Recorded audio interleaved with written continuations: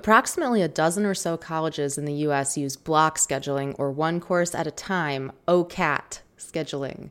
It's a unique approach. In block scheduling, students take only one course at a time for approximately 3 to 4 weeks, followed by a short break of a few days. Students then begin a new course. Courses meet daily for 3 to 5 hours at a time and cover the same amount of material as traditional semester courses. These courses may allow for deeper focus in some subjects and/or allow for more experiential activities.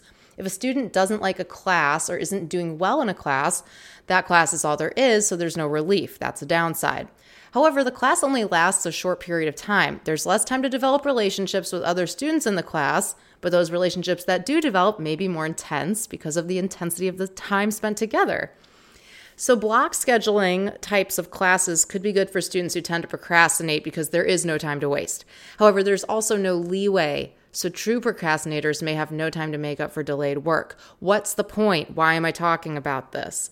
We should try block scheduling in business. It's the same concept as a hackathon. I think we could have built Wealth Voice and worked out all the bugs in 3 to 4 weeks if everyone involved focused solely on Wealth Voice versus the slow Slack messaging and bug tracking and updates that have taken 6 months.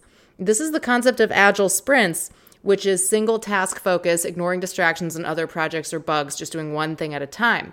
But what I'm getting at is a true deep focused sprint where we drop everything else. And this could apply to overall business. This could apply to a campaign or a marketing strategy that's in the works. It doesn't have to be just for programming.